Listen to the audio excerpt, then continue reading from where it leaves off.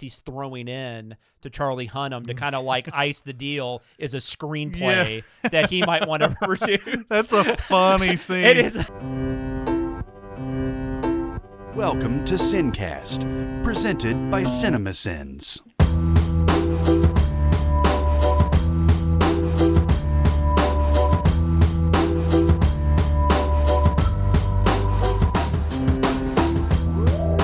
All right, everybody. Welcome to the Sincast. This is Chris Atkinson from CinemaSins, joined by Jonathan Watkins from CinemaSins. Hello, hello. And today we're going to be doing a mini pod. Gentlemanly pod. Gentle mini pod. We're going to be very gentle that's right. with the mininess. We're going to be doing a mini pod of The Gentleman, Guy Ritchie's new movie. It's been a while since he's done this. This is what he was famous for when he first broke into the scene. He did Lock, Stock, and Two Smoking Barrels. Yeah. He did Snatch. He did Rock and Rolla. In the middle of that, he also did Swept Away with his wife, Madonna. And then he did Revolver, I think, is kind of this type of movie. That's a Jason Statham. I don't remember. I've only seen it once, so I don't remember, but yeah. But recently, he's more known for Sherlock Holmes, and he did that last King Arthur that had Charlie Hunnam in it.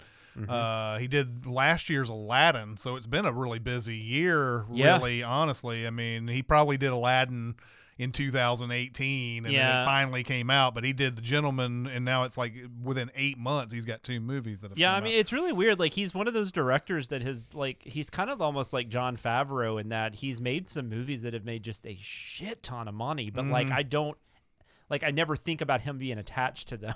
Yeah. Like, I don't, like you even said before this, he did Aladdin. It's like, I forgot about it. I don't think about Guy Ritchie when I think of Aladdin. Yeah. And, but this is his style. This is the type of movie he's known for. This is he likes to write these big elaborate crime capers where there's multiple parties involved, all trying to get one thing. And there's a lot of complications involved and everything.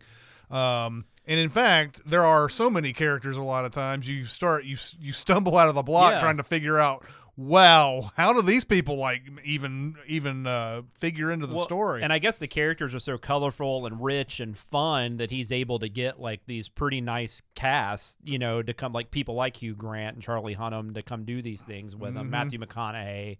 I mean, there's so many fucking people in this movie. It's not even funny. Yeah. But yeah, it starts off. It starts off basically with Hugh Grant visiting Charlie Hunnam, and he's got a proposal for him, and it sets the plot in motion. Basically, Hugh Grant. We're getting the whole story from Hugh Grant this whole time. Who's doing a very interesting, like, Ricky Gervais kind of. I guess so. That's what it. I just remember when he first started, it felt very much like Ricky Gervais, and I was just like, I wonder if Ricky Gervais was ever hollered at about this movie, or that was just who Hugh Grant decided. He was like, oh, if I'm going to do an asshole British dude, I'll do Ricky Gervais. Yeah, maybe so. I didn't quite get Ricky Gervais out of it, but that makes sense. It would make sense.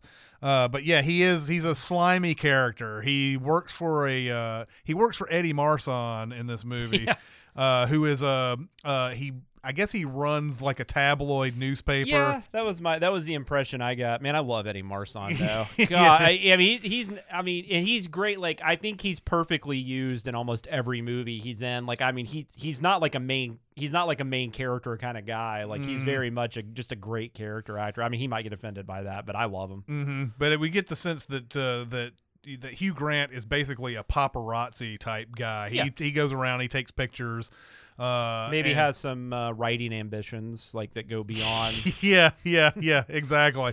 But that's what sort of sets our story in motion, is that he goes to Charlie Hunnam and he's like, I've got a proposal for you. Here's the story. And is this going to be worth? I think he asked for $20 million.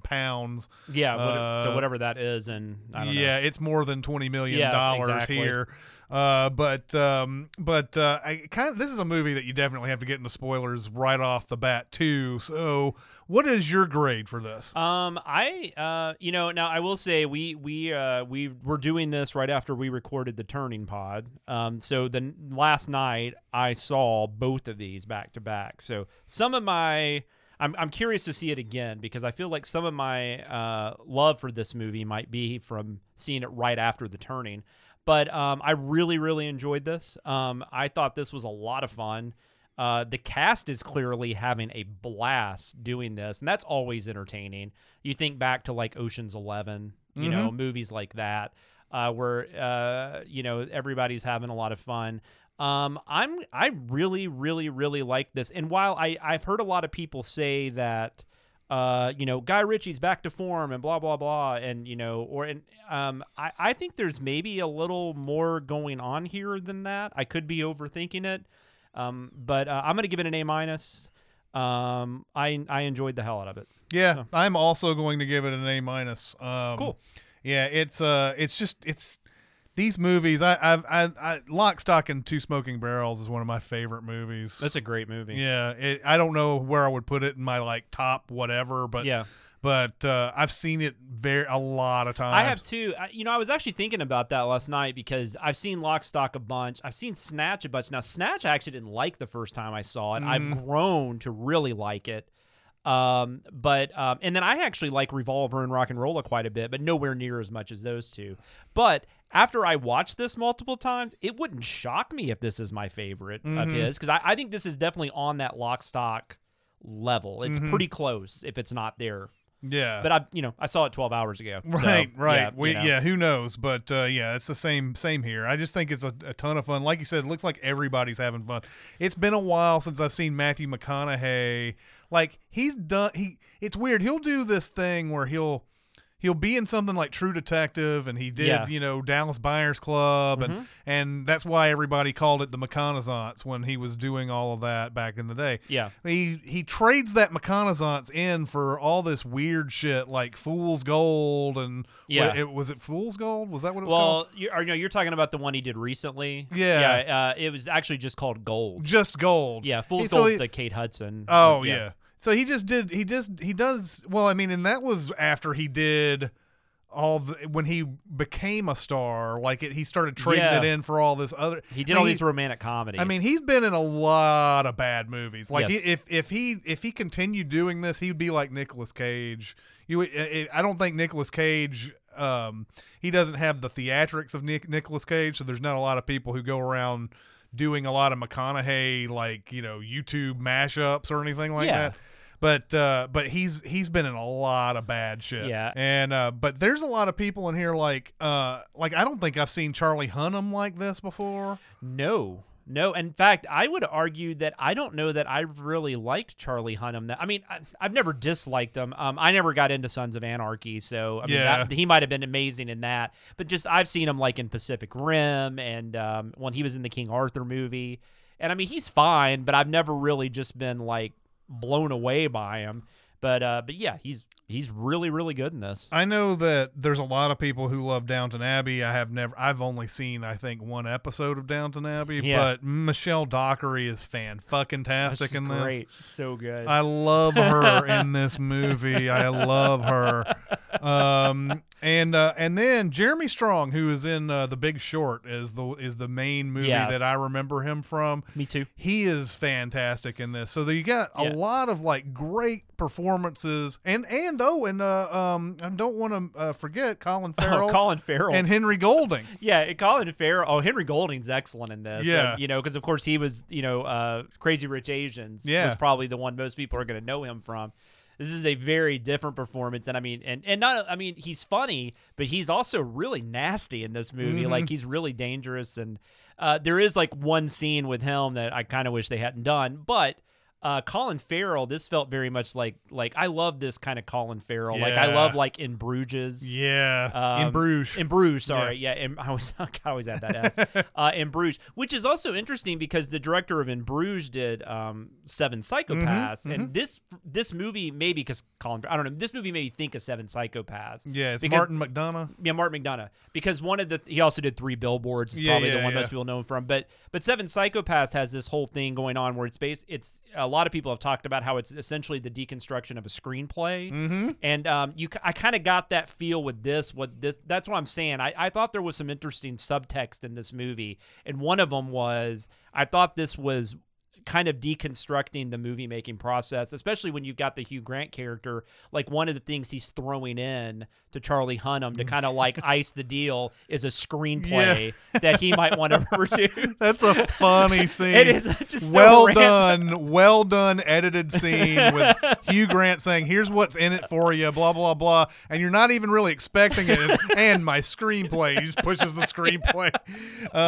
But Colin Farrell is great in this too. Like you talk about In Bruges, but one of the things that I wanted to talk about with Colin Farrell was that he reminded me a little bit of the Vinnie Jones character in Lock, Stock, and Two Smoking Barrels. Yeah, very much. It's like he's playing that role, only Vinnie Jones was more of a heavy in Lock, Stock, even though he was very funny and everything. But Colin Farrell like takes it to a new level in this and everything. He's not nearly as brutal as Vinnie Jones is, but like he's got that same kind of. Well, yeah, he's one of those guys. He's kind of like what we were talking about with the Andrew Ludwig character or whatever that guy's name is from Bad Boys, where like he has the potential to. I mean, because the first scene we see him in is that where he's dealing with those kids at the restaurant, and you can see where he doesn't want to be violent, but if he has to, he can be. Yeah, he's basically the guy who's getting caught up in all of this and everything, like Vinnie Jones does in Lock, Stock. But anyway, let's get on to the real spoilers of this movie. Kevin Spacey is Kaiser Soze. Luke's father is actually Darth Vader. She's the sister and the daughter. They just No. I'm reading the books. So, gosh, two pretty good movies in January. I mean, we had Bad Boys, we had The Gentleman. Yeah. We obviously had the usual January fare like Underwater and The Turning that offset that, but usually it's complete garbage. But let's get into the spoilers. Just like any sort of Guy Ritchie movie, this is a complex plotting situation where there are a lot of interested parties for a lot of different reasons. Yeah. Hugh Grant is blackmailing Charlie Hunnam because he has pictures from something that he did that they have to get to eventually in this whole thing. So he wants £20 million for this, for all this information and everything, plus his screenplay. And so like the story is told like so. Matthew McConaughey plays this guy named Mickey Pearson, who is who runs this unique marijuana operation where he goes to people who have an inherited estates. And I guess like when you inherit an estate in the UK, you lose like half the assets or something like that. Yeah. I mean, it's not that dissimilar to it is here. Oh, either. really? I'm just saying, you know, taxes obviously that they come in and collect what they can. Yeah. So to offset the losses from that, he offers these people, I guess, a significant sum per year, like $1 million or something. It's like £1 million or something. Yeah. $1 million per year to be able to run his operation on their land. Yeah, because they have all this land, and then he can create these like bunkers and shit where he grows. But I mean, I got the impression he's like the marijuana guy in the UK. Like there really isn't anybody else, at least not on his level. Right. But he interacts with another big time drug dealer.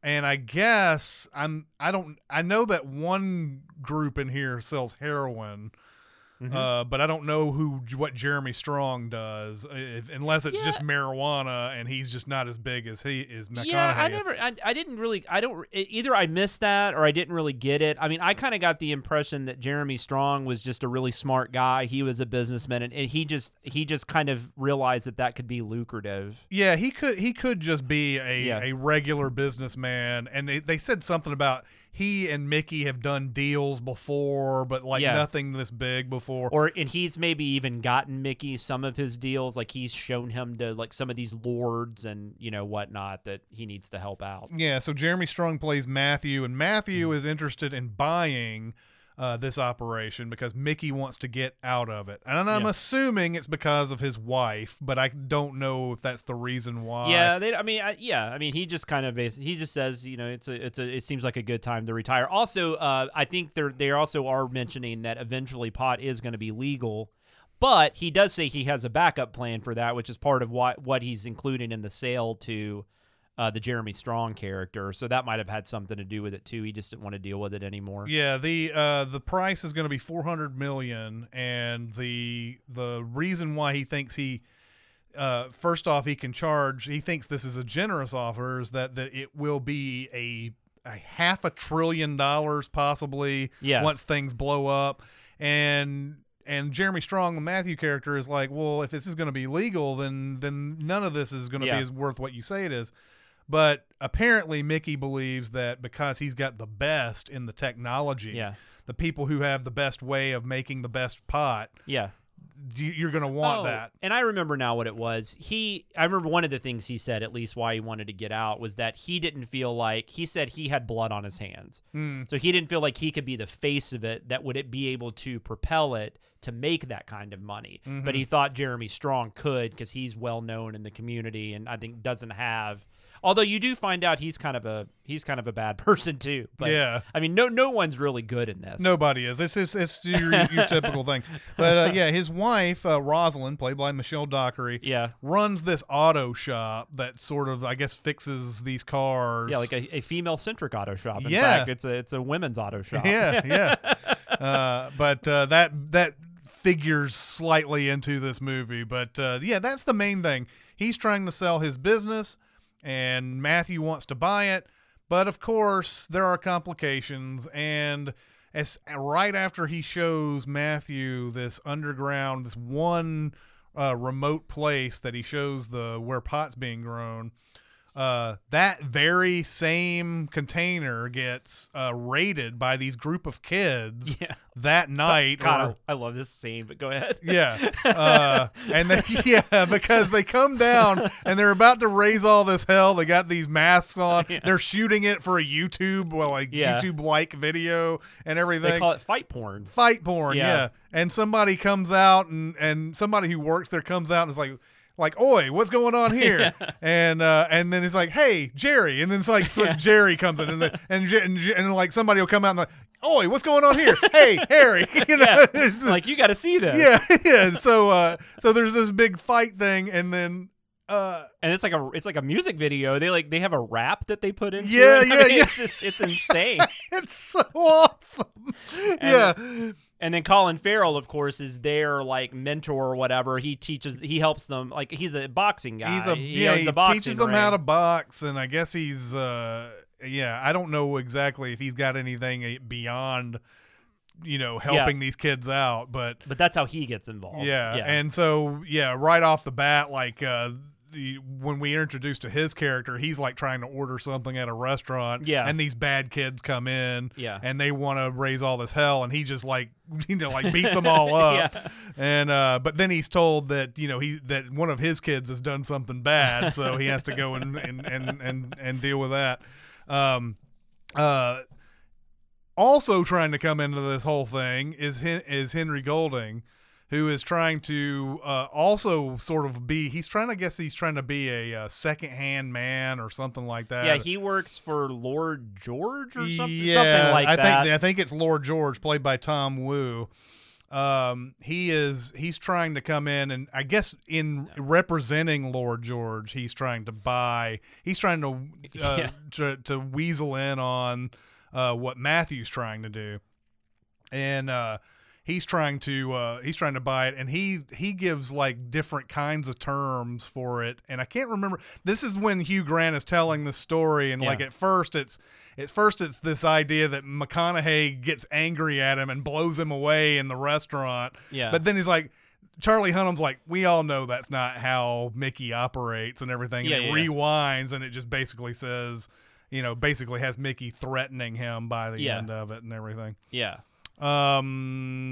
So you have this complex thing. So what the question to Mickey is, why did my my unit get raided right after I told Matthew about it? Because Matthew's trying to buy this, so why would all this happened? Who told these kids about this? Yeah. And so it's this big, huge, like, all right, how did we get here? Yeah. And there's a lot of characters with a lot of different motivations. Yeah, which is, I mean, like you said, this is pretty normal for this is what Guy Ritchie does best. I mean, I think he did some of this in the Sherlock Holmes, at least the first Sherlock Holmes movie. He likes to play around with this kind of deceiving you. I mean, the opening scene ends up being a deception because in the opening scene, you think that Matthew McConaughey gets killed. Yep. And then you find out later that it was actually Charlie Hunnam comes in, kills the guy that's trying to kill Matthew McConaughey. And then the person trying to kill Matthew McConaughey ends up being a whole different thing that has nothing to do with, well, I mean, it inadvertently has to do with this, but it's because of something else. Like what is it? They're trying to, he's trying to help out one of his estates. Their daughter has run away and has gotten involved with these people that sell heroin. Right. And so when they go to get her kid inadvertently gets killed, falls off a building, and he ends up being tied to a bunch of Russian mobsters, and so they get brought into it too. This is the whole reason why Hugh Grant has pictures on Charlie Hunnam is that they go and try to save this girl, and you're like you said, the heroin and everything. She's strung out on heroin. A guy dies, but he falls out of the thing right next to their car. Yeah. And there's all these kids outside who start taking pictures. And so like the right after that, he and like Hunnam's crew all have to go find these kids who are taking pictures. Which is another great scene. It's another great, like, just funny aside to this whole thing. Watching them have to run after the kids and stuff is just really funny. And then Hunnam comes up to this, like, he basically gets to a dead end where there's like these kids all like sort of in a gang, and Hunnam looks like he's defenseless. He's just kind of like, first he's like, let me give you 400 pounds for the phone. Yeah. And then they're like, why don't you just leave that 400 here and I'll just keep my phone and we'll beat your ass if you stay around. And then he's just like, and then he pulls out this big fucking gun. And I love Hunnam. Like, Hunnam is really good in this because I love that moment because there's that part at the point where they say, like, why don't you just put the money down? He just has such like disgust on his face. Just like, why won't you just take the money? Yeah. Like, I mean, like, why does this have to be this difficult? You know, and I think you're kind of seeing like the older gangster versus the younger trying to be a gangster or whatever. But yeah, like, I mean, I think everything you're saying is just showing just, you know, how fun this movie is and how just crazy it is. Yeah. Every time that you think that, okay, well, here's some simple thing that's going on. There's some other interested party doing something else that sort of circumvents and I'm sure it. Like if we send this or whatever, if you think about it for too long, I'm sure you're going to come up with reasons why things don't work. But I mean, but you can make these movies you can make them to the point where you just don't give a shit because you're having such a good time with it. I thought it was also interesting. Another thing I want to talk about in the subtext of it, I think you also kind of have this Fight Club-esque thing to it where it kind of feels like it's a very like toxic masculine kind of movie, but at the same time, it feels like it's really poking fun at that. You know, kind of giving like this, you know, because it's just making it so outlandish and stuff, kind of like Fight Club does, to where you have all these people that don't really understand that that they're basically making fun of people that, you know, have that kind of mindset or whatever. And I kind of got that in this because a lot of these characters are very effeminate. They're not even subtle. I mean, Hugh Grant at one point asked Charlie Hunnam if he can go to bed with him. Yeah.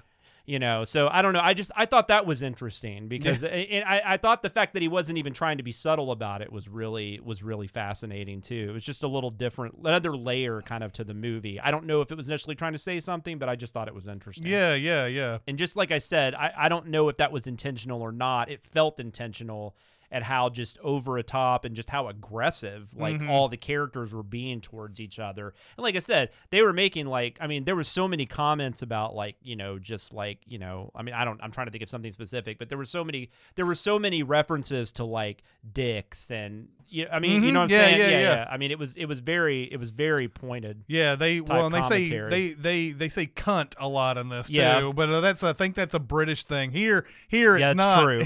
Here it's not a thing. Like when you call somebody a cunt here, it's completely different kind of connotations. I think there it's more common.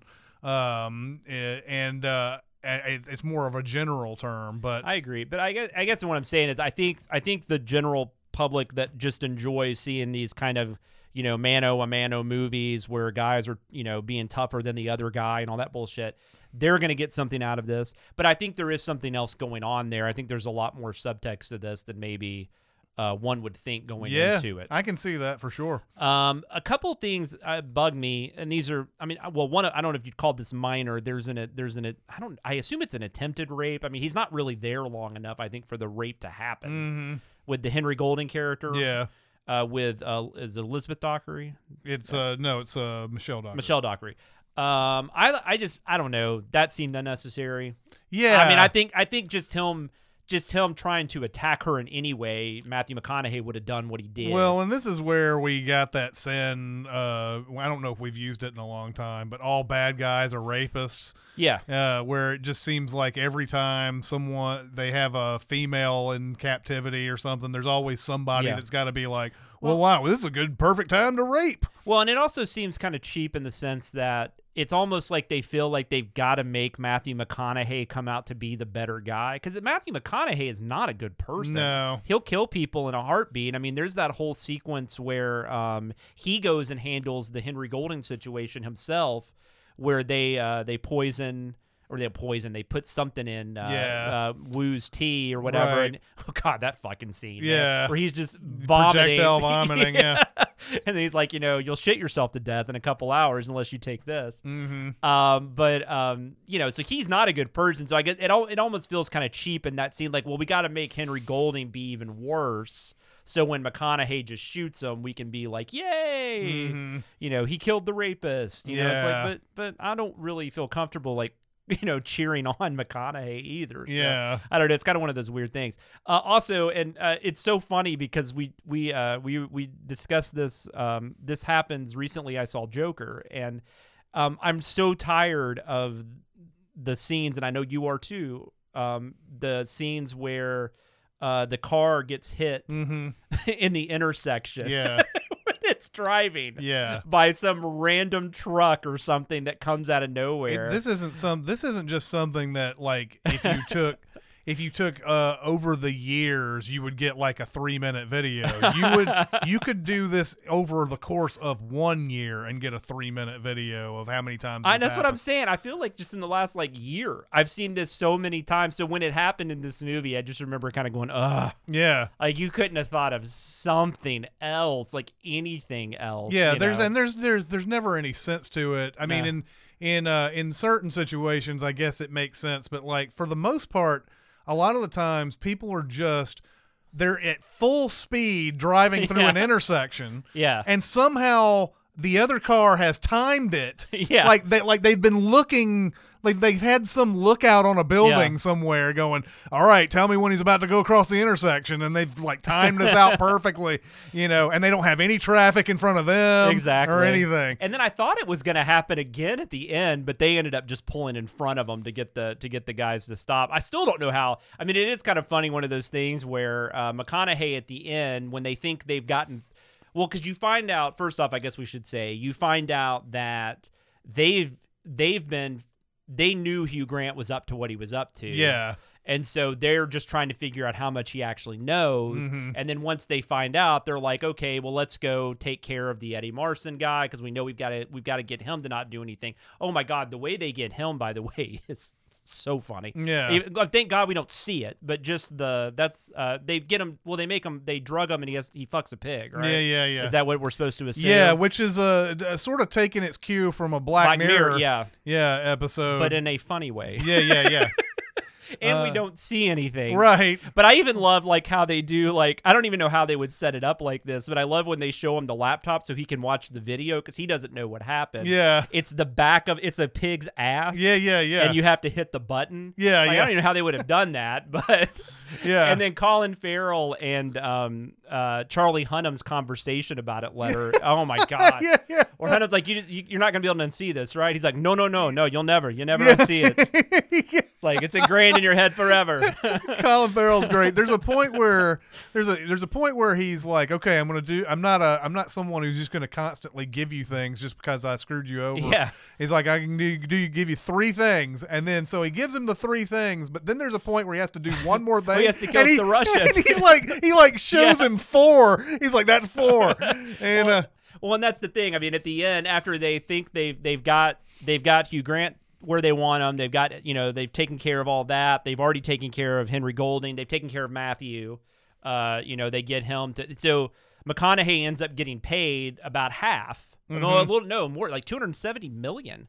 Yeah, and still gets to keep his business, right? Because you find out Matthew's involved in all this. Yeah, because Matthew has been scheming with Henry Golding's character. Yeah, and that's how Henry Golding, that's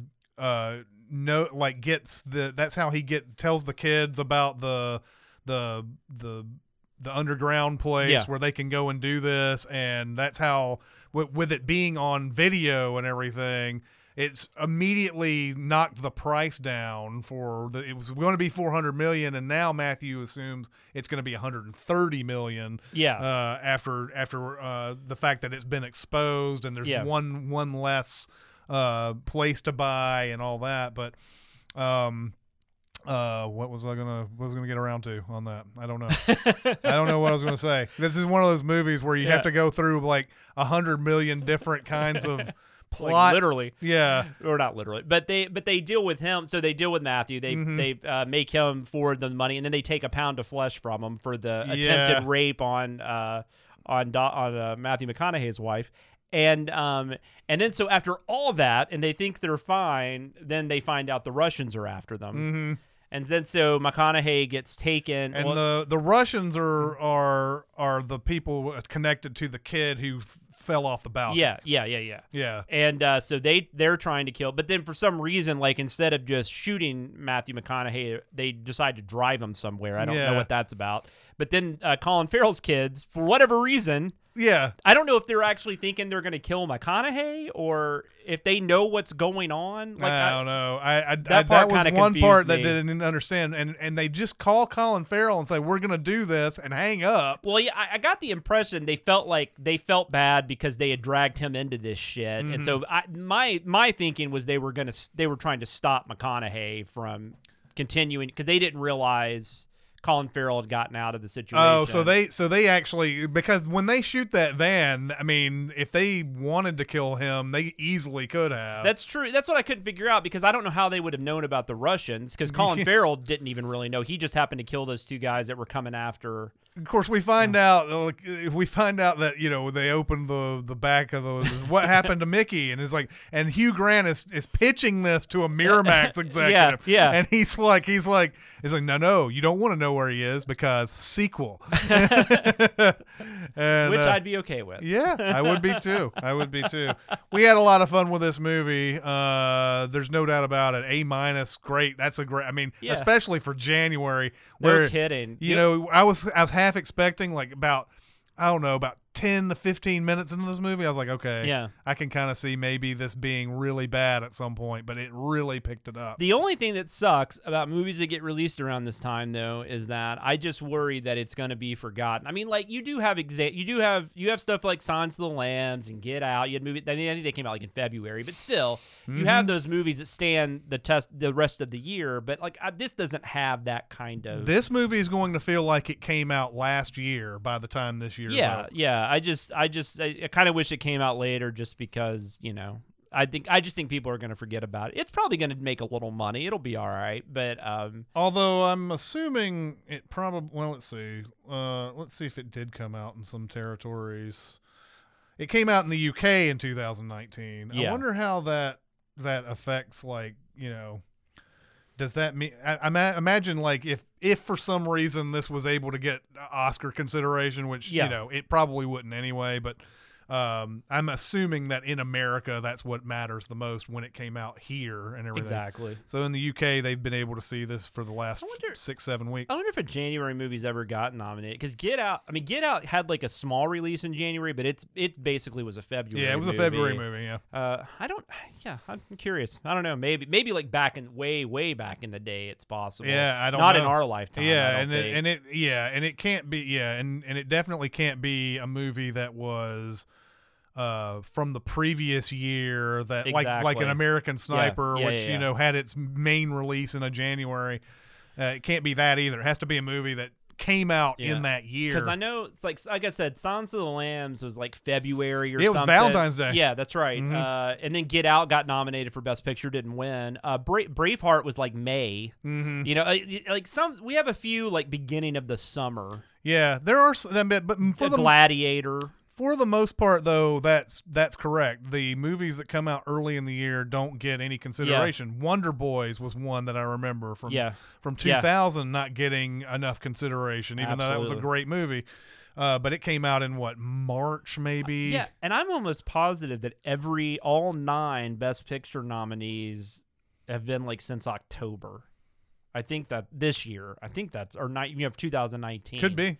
I think that's right. I figured it out in my head, but I can't remember if it was September. It was a very bottom-heavy year. For sure. Jesus, yeah, more so than I can remember. Yeah. So that's another reason this is a pretty good start to the year, because I don't know what last year I had before I hit a Bad Boys or a Gentleman. I mean, it was a while. Yeah. But anyways, really good. Highest to recommends. Yes, for sure. So what did you think about this movie? Go to Sincast presented by CinemaSins on Facebook. Also go to CinemaSins Twitter, Music Video Sins Twitter. We are also on SoundCloud. We are on Discord. If you want to get on Discord, you can go to the Reddit page and find a link on the right side, or you can go to Facebook and private message me, and I will give you a link there. Where can people find you, Jonathan? You can reach me on Twitter at SamLoomis13, or you can hear me every week on Behind the Scenes podcast with Aaron Dicer and Danae Hughes.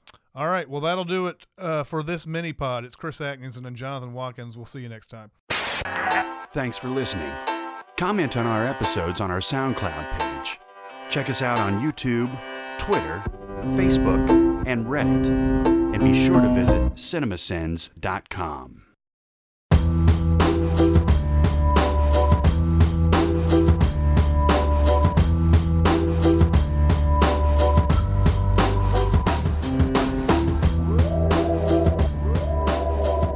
Otto Bathurst. Oh, no, that was a nobody. Well-known director. He also directed The Runaways. Most people don't know that. Yeah, he also there were directed two The people. Runaways. He also did that, yes. I think Guy Ritchie produced it. That'd be funny if Guy Ritchie really did produce The Runaways. Yeah. He's doing something. What is Cash Truck? Is that another gangster movie? The plot follows H, a cold and mysterious character working at a crash. Yeah, maybe. It's Jason Statham. Oh, hell yeah. Jason Statham and Josh Hartnett. Huh. And Holt McCallany, who I like a lot. So, wait, maybe that's not who I'm thinking of. No, that is the guy. It's the guy from that David Fincher show recently.